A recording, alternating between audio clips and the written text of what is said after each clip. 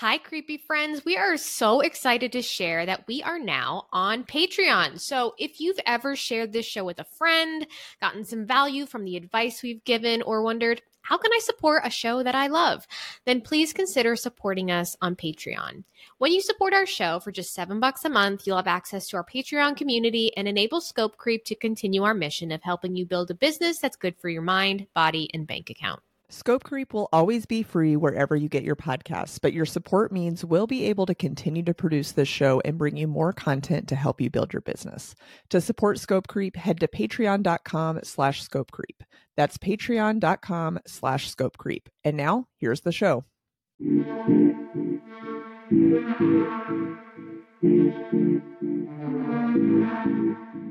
Welcome to Scope Creep. This is a mini episode where we're answering your questions and sharing listener stories before we dive into season 2 of the show. This is a listener hot take, and they say that clients don't often know what they want until after we're signed. They also realize then how helpful our service is, so they add on by the day. Ooh, Scope Creep, Scope Creep, Scope Creep. Yep. Yeah, I feel like a lot of times my clients don't realize my capabilities when we sign. It's like they want this one thing and then we start talking and I'm like, oh, I can help you with that. And it kind of opens the door. And that's on me to be able to identify those things earlier on and also to be able to talk about those things a little bit better with potential clients. But yes, I've totally been there. And it's all about like that. Remember that magical TikTok response that we got?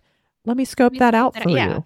Being flexible, I think writing retainers or agreements that aren't like 6 months or a year, never. Well, maybe never say never, but I would never do that. That's locking you into some stuff that is probably going to create problems. And always asking things like, what business problem do you want my services to solve for you at this time? And why is it important right now? Get them to tell you and to make a case for what they're asking for, because if they don't have one, it's going to quickly become apparent, and that opens the door to have a conversation about what would actually help them. Yeah, I try to keep my retainers a little open-ended too, as far as like the deliverable and time frame. And this is a my thing. It might not be for everybody else, but I'm like, hey, this is how many hours I have. These are the types of things I can do. This is what that typically looks like. But I know some months it might be more of this or less of this. So I try to keep things open-ended too, so I can be flexible in that space, like you said. Yep. And also just accept that this sort of happens. Sometimes clients don't know what they want, and that's okay. We'll help them figure it out. They don't know what they don't know, baby. That's right. All right. We've got a listener hot take here and a question. So they say, we charge by project rate and by the hour to protect us. Curious what others do. Liz, do you do project rate or hourly rate? Vast majority is project or retainer, because I do not want to be penalized for efficiency and productivity and for being good at what I do. However, once in a while, I will do some hourly consulting if it's truly like, hey, I just want to have an in-depth conversation with you about this. I want your help for a couple hours to talk through this, where I don't know if it's going to be ongoing, but those tend to be, higher hourly rates for me because I don't do a lot of it. But like I said, most of it project or retainer. What about you?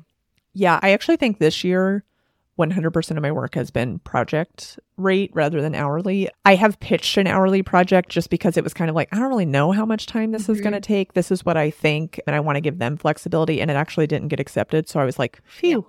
Yeah. But I'll say all of my project rates are based on an hourly rate, if that makes sense. Like, I think a lot of people do that, where it's like, this is how much an hour of my time costs. This is about how much time I think the project will take, plus, the time for project management, And that's how I'm building a project rate. But I always do project rate. I agree. I don't want to be penalized for how efficient I am.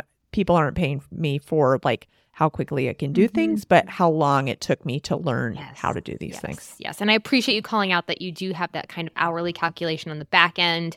I think that exists, but is rarely talked about. And I think that's all just part of the equation, how you decide how much to charge for your project or for your retainer. This one is, I don't know if it's so much of a client hot take as it is a client woe that I think we probably all share at some point. This listener says, expectations are unrealistic and out of budget, and they're just not in touch with reality. Whew, I can relate to this one. How about you, Jamie? Yes, absolutely. One thing I do when I'm talking about budget with a potential client is I ask, hey, what's your budget for this project? Now, a lot of times the response is, I don't know. What does it cost? And I tell them, I'm like, it typically starts at this. And I can, gauge their reaction on that. And they'll either be like, okay, sounds great. Or they'll be like, oh, and that's how I kind of do that. Somebody is going to find a cheaper version of you. Totally. Regardless. So, if they're like expectations for budget, if they want to build, I get this one all the time. We just love Apple's website. We just love Nike's brand. And it's like, okay.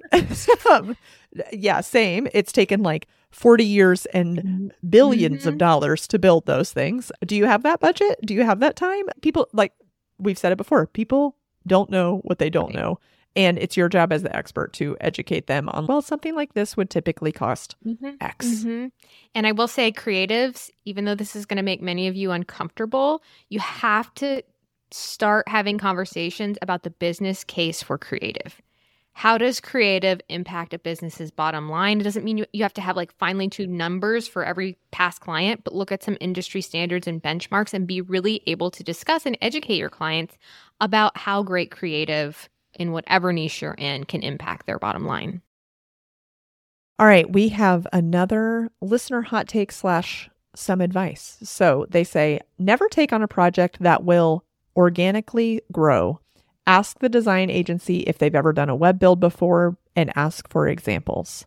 There's a few things here. Yes, there are. And I'm excited about these. Let's talk about the will organically grow opportunities, the things that are like, this will pay off immensely for you. Yeah. You know what else could organically grow? A virus. Like, I don't know that this growth that they're proposing is something that I want to touch with a 10-foot pole. Grow as in become unmanageable, grow as in scope creep, grow as in something way outside of my lane of like experience. What the hell does that mean? Yes. Oh my gosh. Well, let me remind you, I was actually having this conversation with a friend the other day. They have worked for startups and they have like equity in all of the startups they worked for, but they're like, 10% equity of zero is zero.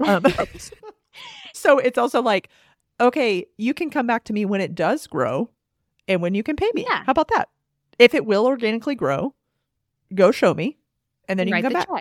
I also laugh maniacally when I still see companies and startups dangling full-time employment in the future as a carrot. Like, this could turn into full-time work. I'm like, I hope it doesn't. I don't want please that. Pass. No, I don't want that. Run. I also love this that they call out, ask the design agency if they've ever done a web build before. That seems so specific. And I'm like, oh, yeah, you're right. People, I mean, we talked about this in our Girl Boss episode. People are like, and I know how to do this. And I'm like, have you done it though? You might know how, but have you? Like, this is like, you've been on a website. Yeah. I've watched a YouTube video. I got on the YouTube. Yeah. Yes. It's okay to ask people for examples. It's okay to ask people, have you worked with a contractor before? Have you done this type of project? Can you show me some links to some other things that you've worked on? They don't just get to ask you that question. You also get to ask them, the people that are hiring you, for their receipts as well.